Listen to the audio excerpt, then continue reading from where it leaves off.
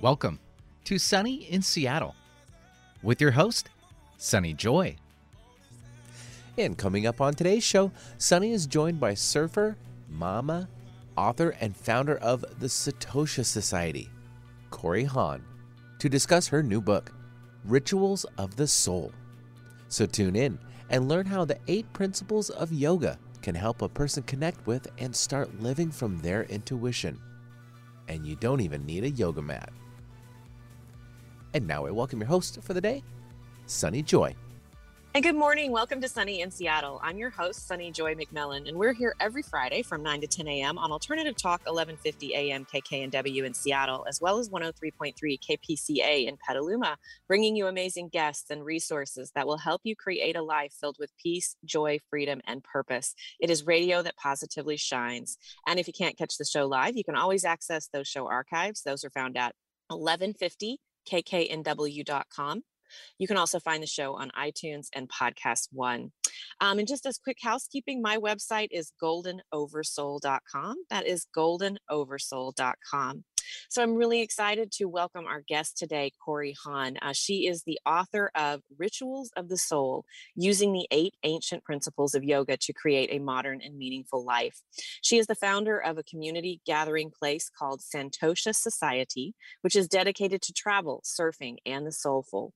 She hosts numerous trips around the world for hundreds of women who study Ayurveda, yoga, meditation, and all things related to soul growth, knowledge, and fulfillment.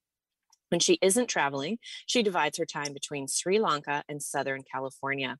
And the website to check out more is santoshasociety.com. That's SANTOSHA, santoshasociety.com. Corey, welcome to Sunny in Seattle. Thank you so much for having me, Sunny. I'm so happy to be here. Oh, I'm so excited. Yeah, your book was so much fun to read. So I'm really excited for our conversation. So good. Yeah, me too. Okay, so I'm going to start with kind of perhaps a random question, but I am curious, how is the bar-tailed godwit relevant to our discussion today? Oh my God, I love this. This is why you're the talent girl. Okay, well, I lived in Alaska for a long time on boats that were for tourists, and I called them boutique cruises, but I became a birder, actually, because the guest always wanted to know what the name of the bird was. And so I started learning a lot about birds in my, late 20s, early 30s, when I had this job for 5 years working on the sea. I talked about it a little bit more in the book later, but I realized that this bird, the bar-tailed godwit, takes flight from Alaska and flies nonstop, usually 9 days, but let's say that's the best case scenario. It could be like, and this is a tiny little bird, like the kind that you would see on your porch, not like a huge peacock or anything. And which also can't fly very far, like maybe feet. But anyways, the godwit makes it all the way to New Zealand. And it just got me to thinking, like, every animal on this planet has some sort of soul-driven migration they're here to make. Yeah. And us too. Yeah. So that's where the godwit plays in. I saw that journey and I thought, if I was the godwit, what would I be doing leaving Alaska? It's so gorgeous, sunny in the summer, so much food everywhere. And then they, why wouldn't they just want to stay? If it was me, I'd be like, I'm just going to put a cabin here, call it a house, call it a home. I'm never leaving. But what would happen if I didn't go with my intuition and take that leap of faith and fly to New Zealand? Is I would have found myself in this scarce, frozen, horrible, dark, cold, no food, no survival place. And so that's, I think, what we often find ourselves in our human experience is not following our soul migration. And then somehow we're like, how did I get here? Yeah, exactly. And you really did follow your own, I don't know if you call it a migration or what, but you write that 7 years ago, you left an 8-year relationship, the home you'd created together, to spend basically an Alaskan winter in a yurt. And friends were asking you, why did you leave this beautiful life? You had a loving partner, you had a comfy cabin, and you're going to go live off the grid in a yurt. And so I feel like that's like the point when your journey takes off, because when you were there during that winter, you learned some things about your dreams that actually has led us to where this conversation is happening today. You in Sri Lanka, me here in California. And so, Yes. yeah, I'm just curious, can you tell us a little bit about that initial leap or that initial taking flight towards something that didn't make a whole hell of a lot of logical sense to everybody, but you knew you needed to do it?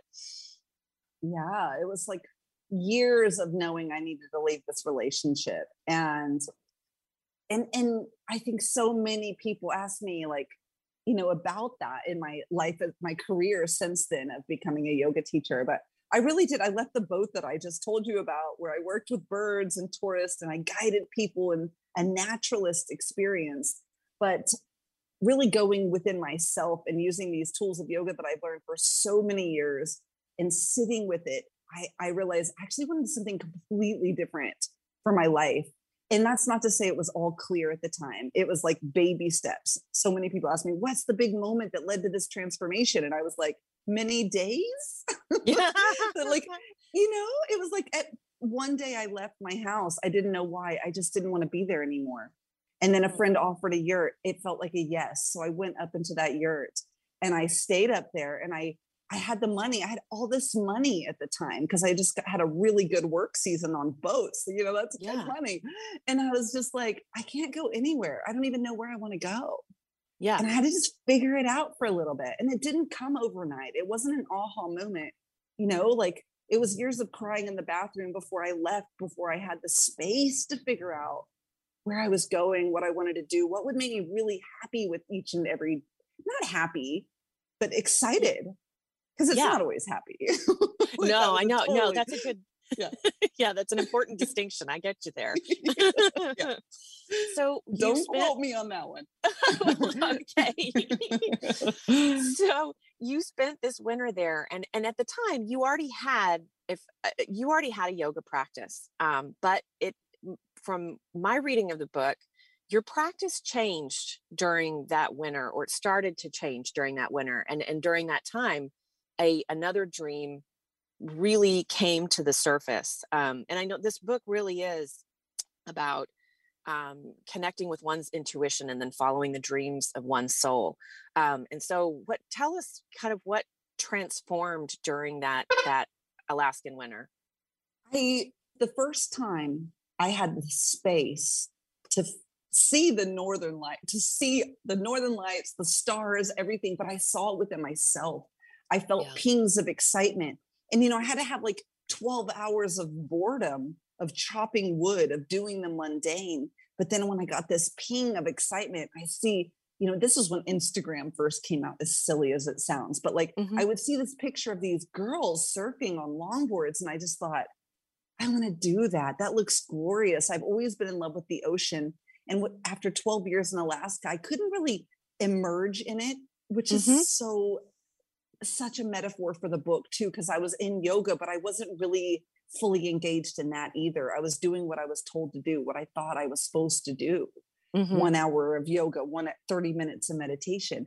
But when I really just went in deeper into that intuition, I got so clear on the books I wanted to read, which was like Clarissa Pinkola Estes, Women Who Run with the Wolves, which is all about really being wild and wandering. And I found that at just the right time. And, I'd see these pictures of surfer girls, and then I'd find myself just sitting by my wood-fired stove, drawing pictures of the surf. And I just realized this is what makes me excited. I got to go for this. And so I did. And I cried for a month, 2 months. I don't even remember. I mean, I talked, the other day about how that journal is full of teardrops. There's smudges on every page. It's not just this glorious, there's my dream. Let me go for it. This is going to be amazing. It's like, but I have to leave all this. I have to leave everyone I know, everything I've done, all the support. And, this person loves me so much. Do I feel worthy? Am I loved without it? Do I need that? I don't know. So many questions. And that's really the importance. This isn't the dream, but where the dream's taking you to learn about yourself, what it's taking you to realize. And so, so I went and learned to surf. And I want to just, I really want to point out what you just said about that there was a month or 2 months of just tears, because I do think so often people hear a story like yours, and you're now coming to us from Sri Lanka, and you're teaching surf and yoga and meditation and all these cool things, and it can sound like all sunshine and roses, which I'm sure a lot of it is. And to get there, it pushed you through a lot of discomfort, and it doesn't mean you've made the wrong choice in following those dreams or moving toward them. It simply means, I mean, well, you tell me what it means. Like, what did it, that there's growing pains. Yeah. And that, really you can see flowers and roses and it can look dreamy for anywhere. And people say that, and it's so cliche. But to be honest, I just came back from California, and I just came back to this village, to the reality of how alone I have been here. I left my family. I left in every interview I've been doing, or radio or whatever, and they're like, what a dream. I'm like, yeah, I miss my family. Yes. But there's just always a yin to the yang, and we really can choose to see the flowers, or we can choose not, which is a funny concept because, anyways, it is, we can choose to see our lightness or our darkness. And that's the path though. And so, there was a lot of sadness as well as lightness, and accepting both, I think, is ultimately what we're getting towards in this entire journey that we're on. Right. And would you do it if you had to do it over again? Would you do it again? Leaving Alaska? Yes. Yeah. Yes. And, even when I went back there this summer, and it was so great. And it's so amazing. I've never felt such connection with people. We really sat in the woods silently together. There's like an essence of understanding there with my friends. It's a depth that I don't know anywhere else with people. And yet I still have to leave them. I was there for 6 weeks and was like, okay, the snow's falling. I have to be in the warmth and the sunshine. I still do. I got to go. Yeah. So yes, because what you see, you can't unsee. So that's why you just have to follow it. Yeah. Okay. So before we get too far further in our discussion around dreams and how following this, the rituals of the soul that you talk about through using, yoga system to yogic principles to really tap into one's intuition, I want to ask just at the outset, a lot of people said to you in the beginning, dreams are a way of running away from your reality. What would you say to that now, knowing what you do? We all get tired from running, and you're going to have to stop and face it at some point. Most of the time we're unconscious to that. Yeah. So people can see us as that, but that's truly their projection. And, I just came back after this trip to the States, and after the COVID experience had me not traveling for the first time in my life for the longest. I mean, before this, I was living in Bali and had to do a visa run every 2 months. I was flying somewhere to run a retreat, and then I'd fly back. And what I've realized is just that by sitting here and everyone's like, wow, what's it like to not travel anymore, to do this? And it was great. But now that I can, I'm like, oh, right. That's me though. Like, I'm still ready to go. Like, you want to meet in Paris next week? And like, I don't want to be a part of like global warming or anything, but also like, that's just who I am. I always need to be out there doing, moving. And it took me running a business that, stopped at COVID to realize, oh, wow, my worth doesn't live in the money that I make in my business. And it took my husband leaving me over COVID to realize my worth also doesn't live in who loves me. My worth lives in me. And I had to run through all those dreams to realize that, Yeah. This is something that I have been sitting with, if folks have been listening to this show, they kind of know background details, but I will say, I'm curious in your experience, could you learn your self-worth separate and apart from money, separate and apart from a partner, separate and apart from whatever externals any of us attach to prove our worth? Like, could you learn it any other way than not losing, but having a pause on those things, or as you say, your husband leaving or something like that? Could you learn it without the actual experience of it? I haven't. Okay, me neither, but I didn't know. It's the dark nights of the soul when the needle moves. I don't go to a meditation retreat when my anxiety has been chill for 6 months. I don't even think about that.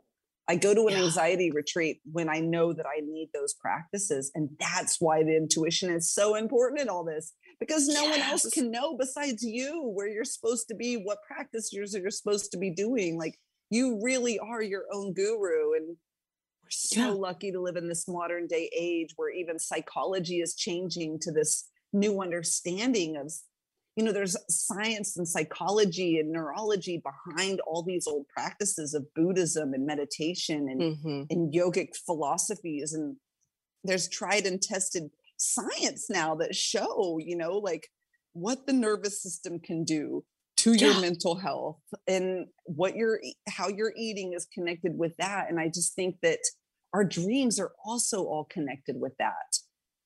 As simple as it is to learn one yoga pose, that pose might be leading you to the strength or the flexibility or the openness that you need for something else. Yes. It's and not about the yoga pose. Yeah. Yes. Sorry. Yes. And so that, no, my gosh. No, I'm just so excited to talk to you. I keep stepping on your toes. So my apologies. But I just want to repeat something you said there. And then I want to dive in, because that was a perfect segue into what this book, Rituals of the Soul, is all about. But it's the dark nights of the soul when the needle moves. Ooh, that is good. I like that. And very timely for me as well. And I know we've got some big life decisions in our life, and my partners and our life, where we're going to be living and if I'm going back to school and all these things. So anyway, I just want to thank you, because this conversation is not only about sharing with the audience, but what you were saying is hitting my heart as well. So thank you, Corey. Oh, gorgeous. I love that. So the book is about how the 8 principles of yoga can really help a person connect with and start living from their intuition. Now, having practiced yoga in my life, it's all been a series of physical poses on a mat in a yoga studio traditionally. I would never have made a direct connection between yoga and connecting with intuition. So can you tell us really how those two are connected? Yeah, sure. And, there's even a sutra, and I wish I had it here. I'm actually going to paint it right after this interview and put it on my wall, because I want to say this every single time I'm asked about this. But there's even a sutra in the Bible of yoga, the Yoga Sutras of Patanjali. And it says all powers of, intuition is like the ultimate yogic power. And like, if you can use yoga to get to your intuition, and that's it. You got it. You got the superpower now. Like, follow that. And that's what was missing for me for so long. And I think that if people can use their yoga practice to really move into within and to constantly ask themselves, what do I want? Where do I want to go? And use your dreams to guide your yoga practice. It just works so much more on a personal level on where you want to go. It's really helpful. I mean, it's just so much better. Yes. But you're right. Maybe there are people out there who don't have a yoga practice. And I'm talking about the type of practice that I was talking about, my most basic Western understanding of it, go to a studio with a mat, get in some physical poses. But you're right that you don't even need a yoga mat for what you're talking about. Like the formula you're talking about, you don't ever have to set foot on a yoga mat. How does that work? Well, I taught my 80-year-old grandma Ashtanga yoga once, and that didn't go well. I pretty much blew her back out right after my yoga teacher training, when I was so ego holy and full of yoga knowledge. And I worked with people with disabilities for 10 years in Alaska. That was definitely one of my passions. You might hear their storm. There's like a thunder and lightning everywhere. Oh my gosh. Hear it, but it's great. I do. Okay, cool. Well, that's the sound. So sorry about that. But it's really, that sounds amazing. It's adding to the moment. But I realized, like, how is this person who doesn't even have functioning lower body, people with mental disabilities, like, how is this system supposed to work for them? Yeah. So you're telling me, that it's only for those of us that, like, move on a yoga mat, move our bodies in a certain way. It honestly, Sunny, this took me 10 years to even consider. because I was so in my own mind. I mean, right? Like in my own world. And if I do enough Ashtanga, like the irony of that is then I would go to work with people who couldn't even move, which I'm doing the most physical form of yoga. Yeah. And then like going to work with people who like, you know, have limited mobility in many ways and mental capacities and development. And so it just became so silly to me. And that's where the focus was. And as I really thought about it and I thought, you know, what do I want to use? Like, how do I want to heal my own problems and what are my own problems? I've never had a cavity. I've never broken a bone. Like I'm pretty adventurous and I do a lot of things, but my body doesn't fail me much. Yep. Now, my mental body, my mental health has been a struggle for a really long time. I've had debilitating anxiety. There's definitely been thick bouts of depression here and there. And, you know, they say one of the sutras says yoga is the cessation, that the middle ground, this even, you know, not so fluctuating mind. It's really finding a peace in the mind. And I realized, well, that's what I want. Because, and so I started using it for that. And that's why, you know, the book is heavy in meditation, but I believe that most of us, when I think back to the great yogis of when this Bible was written and what people would have come to them with their true struggles in the same way that people come to me today, now, last year, 5 years ago, it's mental struggles, it's heart struggles. It's not physical. And this is a system for helping us overcome to find union with our consciousness. It's a big deal. It's not going to live in the body. You know, I mean, the body is our tool and we have to come back and bring ourselves into the body and away from the mind. But what I'm saying is it's not how tight your bum is, for crying out loud, you know? Yeah. Yes. And that I learned so much about yoga through your book. And I know, you know, the backbone of your book is based on that ancient text, the Bible of yoga, I think as you call it, the Yoga Sutra of Patanjali. And interestingly, I learned from your book that it's a collection of 196 Sanskrit sutras or short precepts on theory and practice of yoga. Only one line is apparently about using yoga as a movement practice. Yes, Sunny. And it pretty much was this. Ready? You want to hear the one line? Yeah. It's pretty much like, come, get comfortable and steady, because I'm about to tell you the system. It was not like, come, sit and do vinyasa, ashtanga, anusara, iyengar, like, you know, like get your yoga ball and your strap and like, oh my God, you can't put your legs behind your head. There was none of that. The only thing they wanted you to do was come, sit and get comfortable, because they wanted to explain to you the system. You didn't have to move.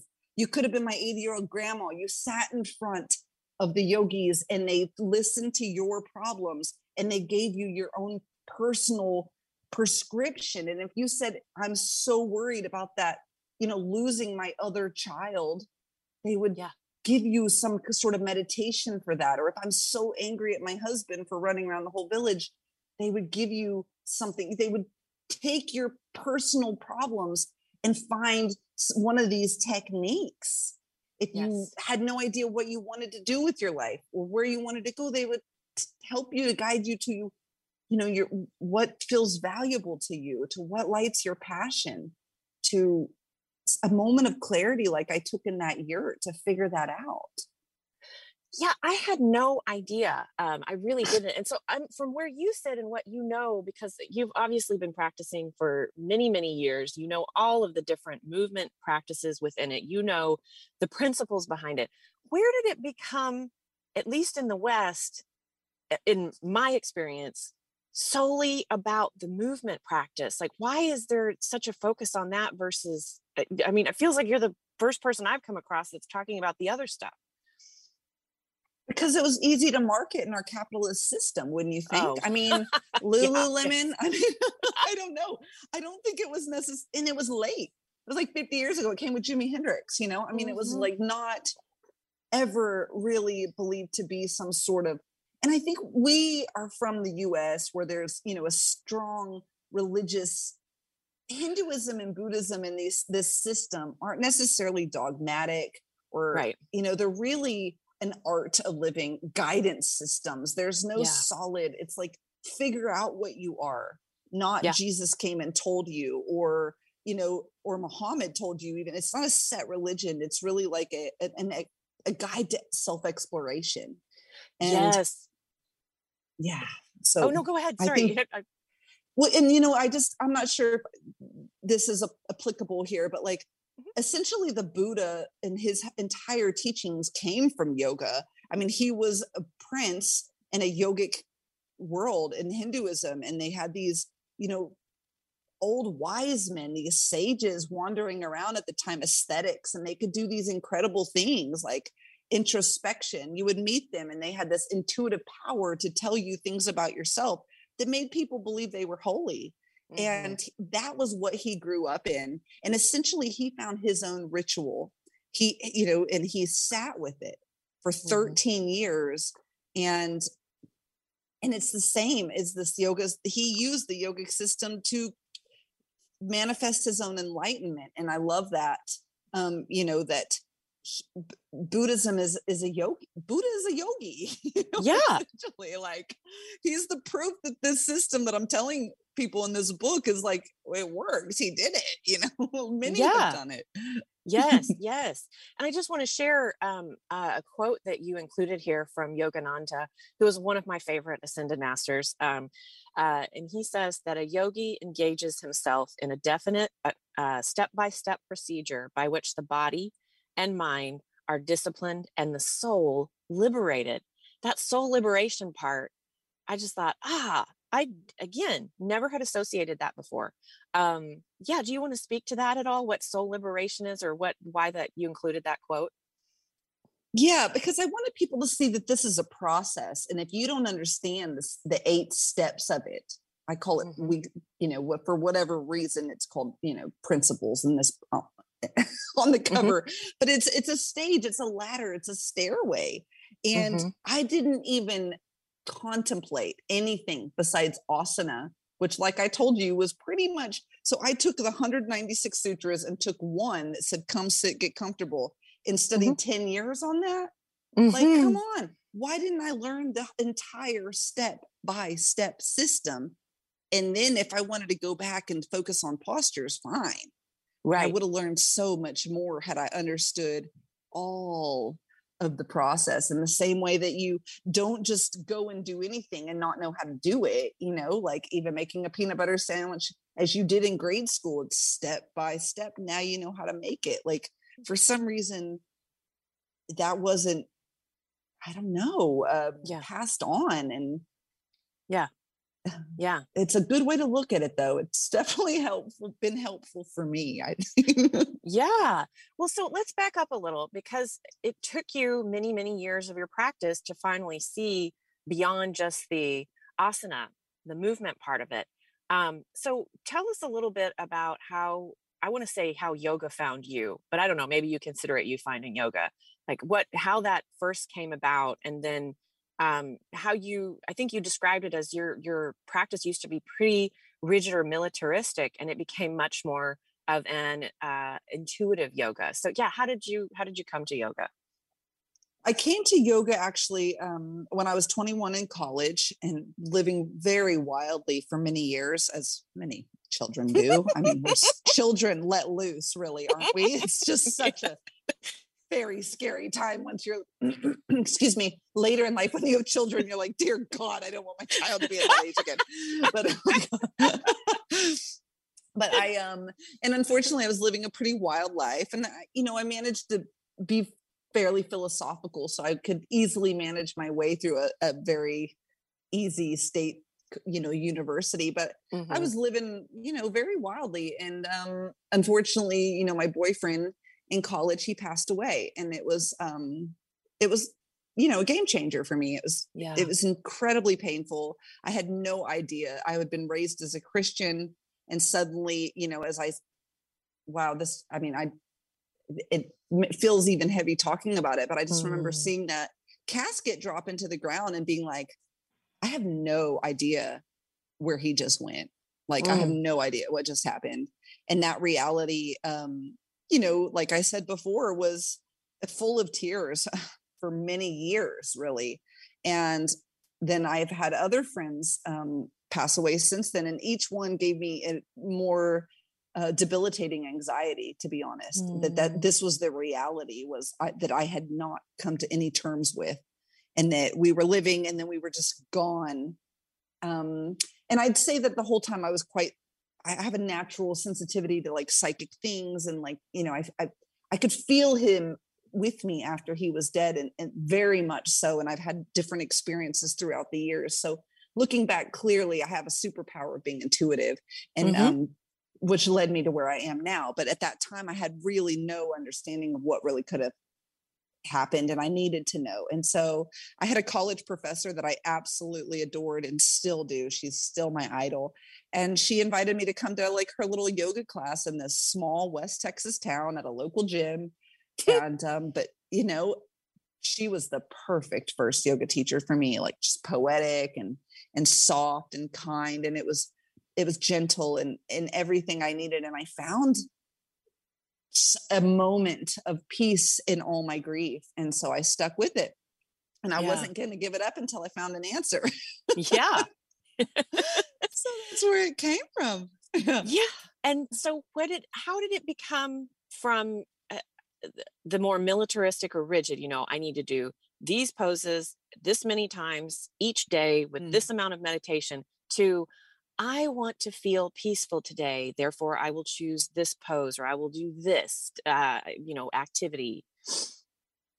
Oh, the best thing we can do. Oh my God, Sunny, this is the best thing we can do. So yeah, it was having a kid. It was having a kid. And you know what?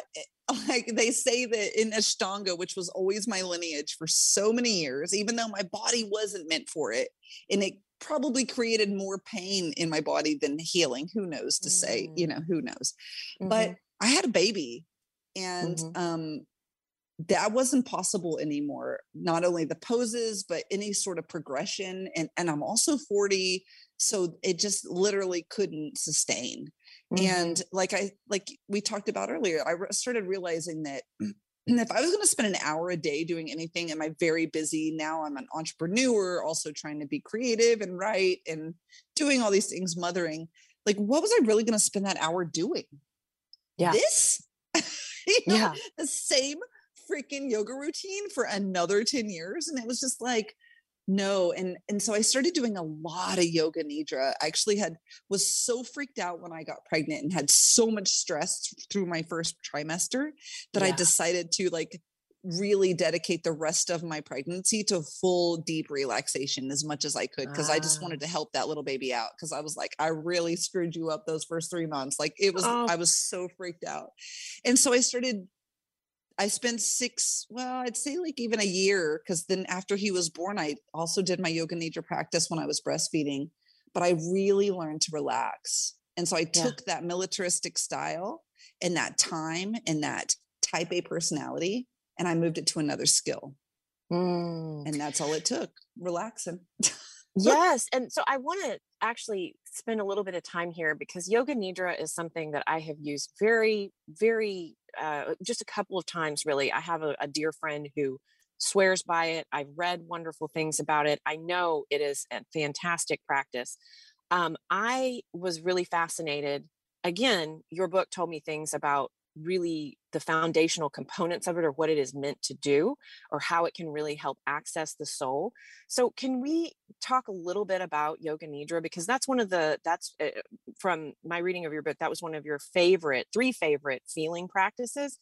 And it's really about going beneath the layers of who you are to get right down to the core soul. And you even had like an epiphany when you started using yoga nidra, and it related to the writing. I mean, I think it's probably why we have this book that we're talking about today, Rituals of the Soul. Absolutely. I just had another epiphany like 2 nights ago too, that I was just like, wow, you know, like just with my husband and the breakup and learning co-parenting. And it was just like, you're coming at this at a really wrong angle, or not wrong, I shouldn't say, but here's a different angle. And I found so much clarity in yoga nidra. I love this. I love talking about yoga nidra. And you're right, I'm such an advocate for it.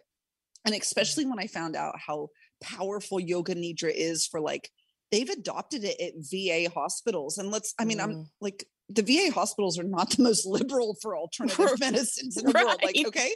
So like, you're going to, that's the proof that there's a lot of science and Yeah. psychology behind this and the power of it. And, Mhm.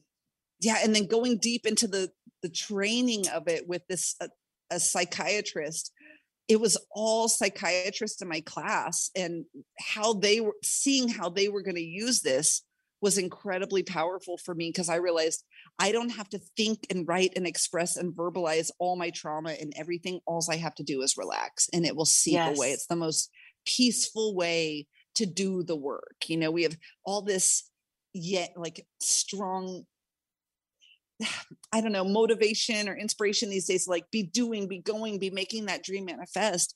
But Mhm. essentially, like, God, the best thing you can do is actually like, it can be so much easier than we let it if we relax more. It's so counterintuitive, Yes. ironically, you know? Yes. And so really what you're doing with Yoga Nidra is going through layers of consciousness. Or is that Yes. what it's meant to do? Exactly, you do. And at first you might just not have the concentration or focus to do a yoga nidra practice. Many people tell me they fall asleep or they lost their train of thought. That's Mm. so common for a beginner. Mhm. Okay, you must need sleep. So sleep and come back Mhm. when you're well rested, or come back Yeah. when you're tired again and go to sleep. But eventually you're going to catch up on your sleep, and you're going to start learning to focus, and you will be guided into all the layers of the body. And it does peel like an onion. It's more like a Mm. porous onion that you can move layers through. Like, there's fluids moving through all of them and energy moving through all of them. But yes, you can see your body for what it is. And you know, it's a physical layer. Then you have a breath layer below that. Even your breath layer moves your physical layer. Below the breath layer, you have your emotions. When you have strong emotions, it affects how your heart beats and your breath and the pace of your breath, which also moves into tightness and, you know, reactions within the physical body. And you can start to see how they're all connected there. But until Yeah. you know that they're there and that's how they are layered, you Yeah. really just are kind of unconsciously feeling it all. And it's Yes. really overwhelming. And so this is Yes. a way to just break it down to, this is what my physical body's doing. This is what my breath and my heart are doing as a reaction. Beneath that, there is this feeling of uncertainty of the future, AKA anxiety. And, you know, if you move below that, where's the anxiety coming from? I have the strong belief that everyone's going to think I'm a failure. Oh, okay. Now we're getting somewhere. So if you get rid of that beliefs layer, or that tension there, that the fear that everyone's going to think you're a failure, what's beneath that? Dream Mhm. manifested, soul, bliss, happiness. Like, there's nothing. If you move all those, they call them sankharas in Buddhism, but those deep beliefs about yourself that you're unworthy, that you're not enough. And that's why it all comes back down to that, which takes us to a whole nother level on topic. But yes, Yeah. learning those layers is the best thing you can do if you want to holistically heal your trauma, Mm. without a doubt. Yes. And you can do it all while in Shavasana pose, right? And corpse pose, yes, laying there doing nothing. You don't have to put a leg behind your head. You don't even have to have legs. You know, that's Yeah. the thing, Yeah. Sunny. You Yeah. don't have to have a mat. You can have a pallet or a mat on the floor or a Yeah. bed. Like, Yeah. yes. Yes. Well, yeah, I need to return to Yoga Nidra. Clearly, after reading your book, it has inspired me to try to use it again, but also with a more foundational understanding about what it's really doing, which is pretty darn cool. Okay, so let's talk a little bit. You know, the whole thrust of the book is about using these yoga, the system of yoga, the 8-step system of yoga, to tap into, connect with, and act on your intuition. So, how is the book structured, or what do people need to know about how the book is structured? Because it might sound a little complicated, but you've really made the language accessible and the putting these things into action very accessible. Yeah, thank you for that. I wanted to be easily digestible. And I also realized that if you meet me in real life, I can overcomplicate everything. So one of the things I really wanted to do in the book is simplify it. And I actually had this vision in one of my yoga nidras of a very simple Japanese Zen temple, like not a lot of fluff. And I really wanted to go back and to really, for people to understand how they're going to apply this, because it comes across as so complex. And my God, I hope I could do the same thing for Ayurveda, because I think I would unlock the key to life then, but like these Eastern philosophies they become so complex because they're so translated with so much confusion. And so, yes, the basics of the books is that I take you through each of the steps so you understand it, and you get a little entertainment, hopefully, with like a travel narrative story of how I kind of came to find this on my own. So I'm not saying I'm a guru. And I hope that in the book that people realize I'm just a girl, just like anyone else, doing like having, my husband's leaving me and I'm trying to start a business and I got a kid. Like I am so everyday average and I have no superpowers besides that I have expressed what I feel was channeled. Oh my God, the rain is just pouring down. I'm getting louder. I can hear myself. Sorry. But no, you're great. It all sounds good on our end. Benny will jump in if there's an issue. Okay, great. And, but anyways, so to go in with each principle and take a moment with it. And, I teach this in an online course also, and I take a week for each principle so you can really engage with it and feel it. And so, for example, the first 2 steps of the process are just like anything. They're rules and virtues. So I always like print them, put them in your wallet and come back to them every day when you're making a decision or if you're not sure about something, and they might help give you clarity on what the yogis said. Most people who are guided by spirituality or towards soul growth, like these virtues, things like, heart pings and fiery excitement and doing things that you love and keeping things clean and non-toxic.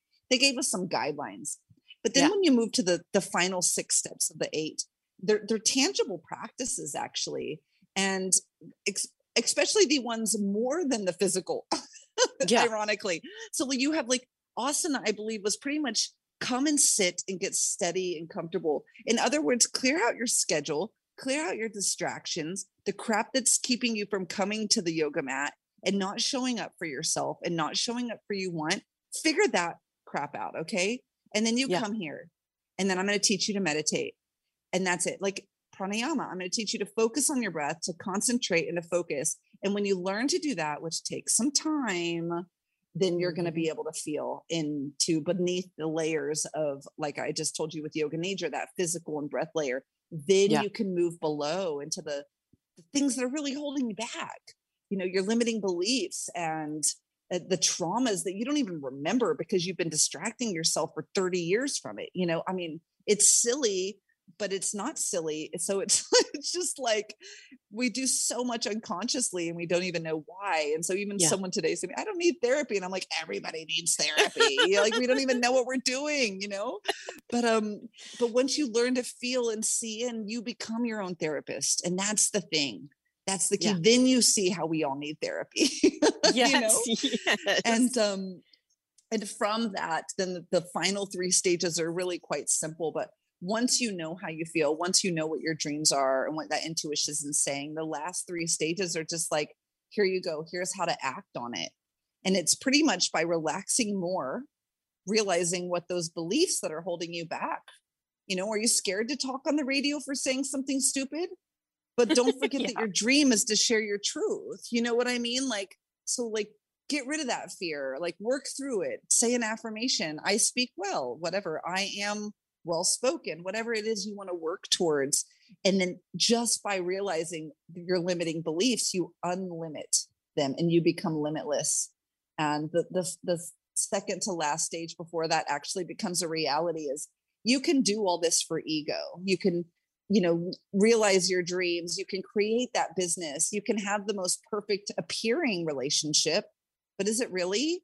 But the final thing is really throwing your hands up to God or whatever, even if it's gravity and universal, anything, just that there is something bigger than us. Like our humanness is not it. you know, and our intuition, the more you connect with your intuition, you will realize you're a soul. You will realize your worth.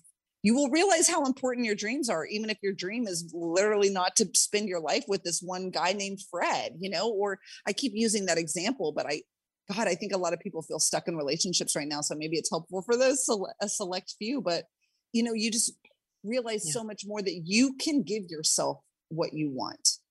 And when you realize that, boom, you get it. You got it. Manifestation. Yes. The yogis call it samadhi. So one of my questions around that is, this has been a question on my heart for a long time now, because I'm still learning this distinction, I think. How do you know the difference between that soul dream and desire versus the small human self or egoic ones? How can you recognize the difference? Usually, yeah, that's a good question, because that's what I mean. I'm not a complete guru here. Like, I definitely follow my ego as well, and all the time, and perhaps that's the difficulty in getting over so many things, and the slowness of the process is really letting that ego go after the fact and during the fact. But I don't think we always do know, Sunny, and I don't think we can know. I often say, like, if you can't decide, it doesn't matter. So if you're sitting there pondering back and forth, is this a soul dream or is this an ego dream? Is this a humanness thing? Is this for me to feel my worth? Well, until you write that book thinking it's going to give you all your worth and you don't get it, now you know. Yes, okay. that is a really good answer. And I think that goes back to at the very beginning of the show, when I asked, have you been able to learn it any other way than either losing the relationship or seeing what it feels like to spend a year on lockdown and not be making the same money you were making, things like that. Like, how can you learn this true soul strength and soul dreams without the experience of it? And that was exactly how it worked for me. I'll just say, because you said that a moment ago, you write the book, or for example, and then it doesn't quite get you where that feeling of worth or true meaning and fulfillment, and you go, okay, maybe that was an ego dream. I found that to be the case in my own life with I'm a recovering attorney, and so getting that law degree did not get me where I thought it was going to get me in terms of how I felt about myself as a soul in the world. So I left that, and here we are. But it sounds like from what reading this book was a true dream of your soul that came about in a really serendipitous way in the long run. Absolutely. And I just want to give any listeners, like, I think that if you live in the present moment and you look at this week, all 7 days, and you do you calm your mind and you move into your body and you ask yourself what you deeply want. And if all 5 days you have the same answer, you have to go for that. It doesn't matter if it's ego or soul. The soul is moving through the ego, so but if that's what's happening, if you 7 days a week, you tell yourself the same thing and you just realize it, what are you procrastinating on? Like, let's move forward in that. Let's go. Oh, yeah. It was so surfing was that way for you, it sounds like.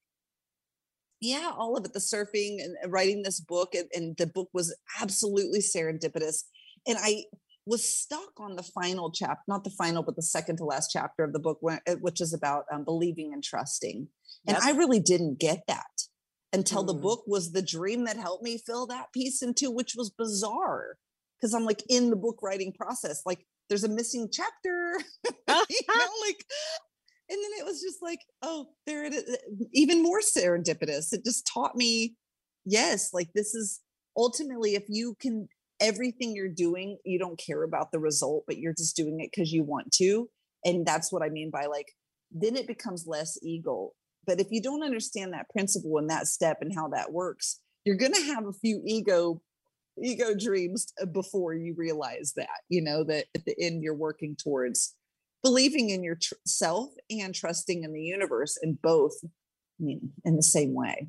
Yeah. And, it's funny you bring up that chapter, Belief and Trust, because that's the chapter in which you talk about your husband announcing in 2020, and we all remember what kind of year 2020 was. Your husband announces he's leaving.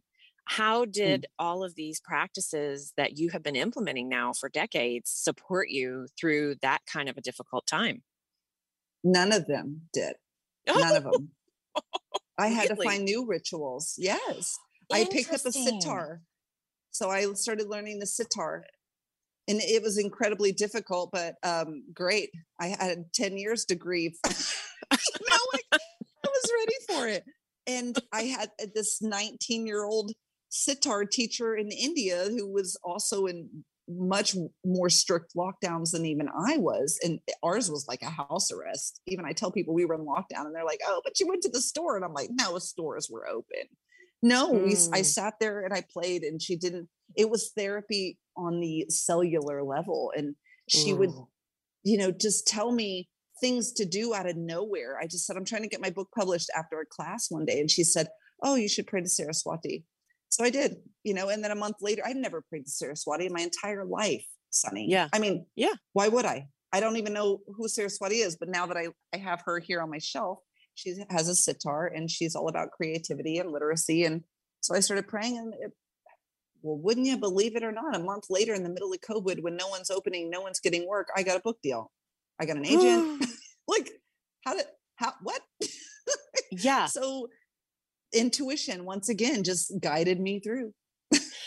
That's so beautiful. And I love, you make such a good, that brings up such a good point, that the practices or the rituals that you'd been using up to that date needed to shift and change with the shifting and changing circumstances of your life, which goes back to what you said earlier in the show, that yoga was always meant to be a unique prescription, pulling from the 8 steps of the system, or the 8 principles in the system, just depending on where you are and what you need. And you added a new ritual to your repertoire to help you go through that time.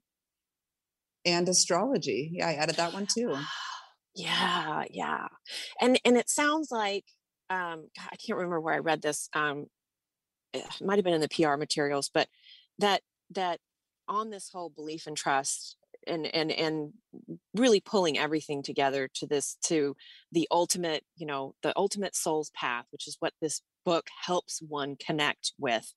You experienced a lot of magic and miracles along the way, even after this announcement that your husband was leaving. Like in 2020, you had experienced so many magic and miracles. You're thinking about or considering writing a second book just about all of that. I know we've got just about 2 minutes left, but can you share even just a taste of what you experienced?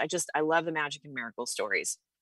Yes. And I do too. Actually, I do. Like, I love that. And so, like, we went into another lockdown right after before the book was about to come out, like a few months before, and Sri Lanka had the Delta variant come here.